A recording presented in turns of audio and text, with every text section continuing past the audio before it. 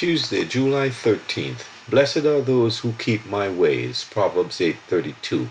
He who heeds the word wisely will find good, and whoever trusts in the Lord, happy is he. Proverbs 16:20.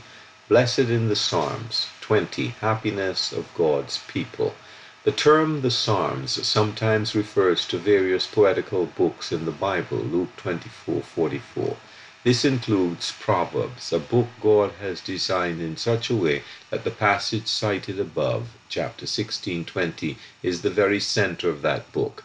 This detail underlines how precise God's word is and that we should take it seriously if we love God.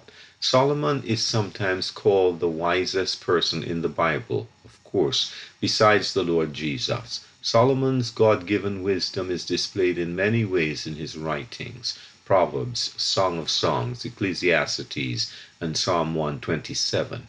Proverbs describes the order and harmony of Christ's coming public rule.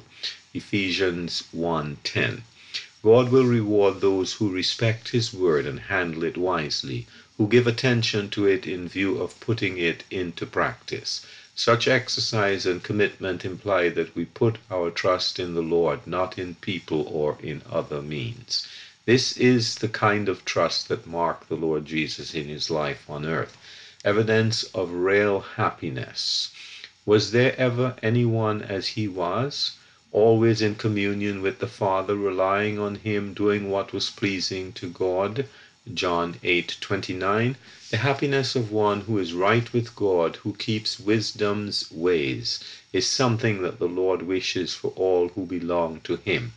It is the happiness the Queen of Sheba noticed when she visited Solomon and saw all that was linked to the king's presence. 1 Kings 10:8, 2 Chronicles 9:7.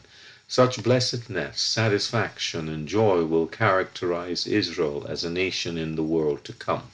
Happy are you, O Israel, Deuteronomy 33:29. This kind of happiness represents a new order of things, of which Solomon often speaks in Proverbs. The bliss of his kingdom and rule this world has not yet seen. Alfred E. Bauter.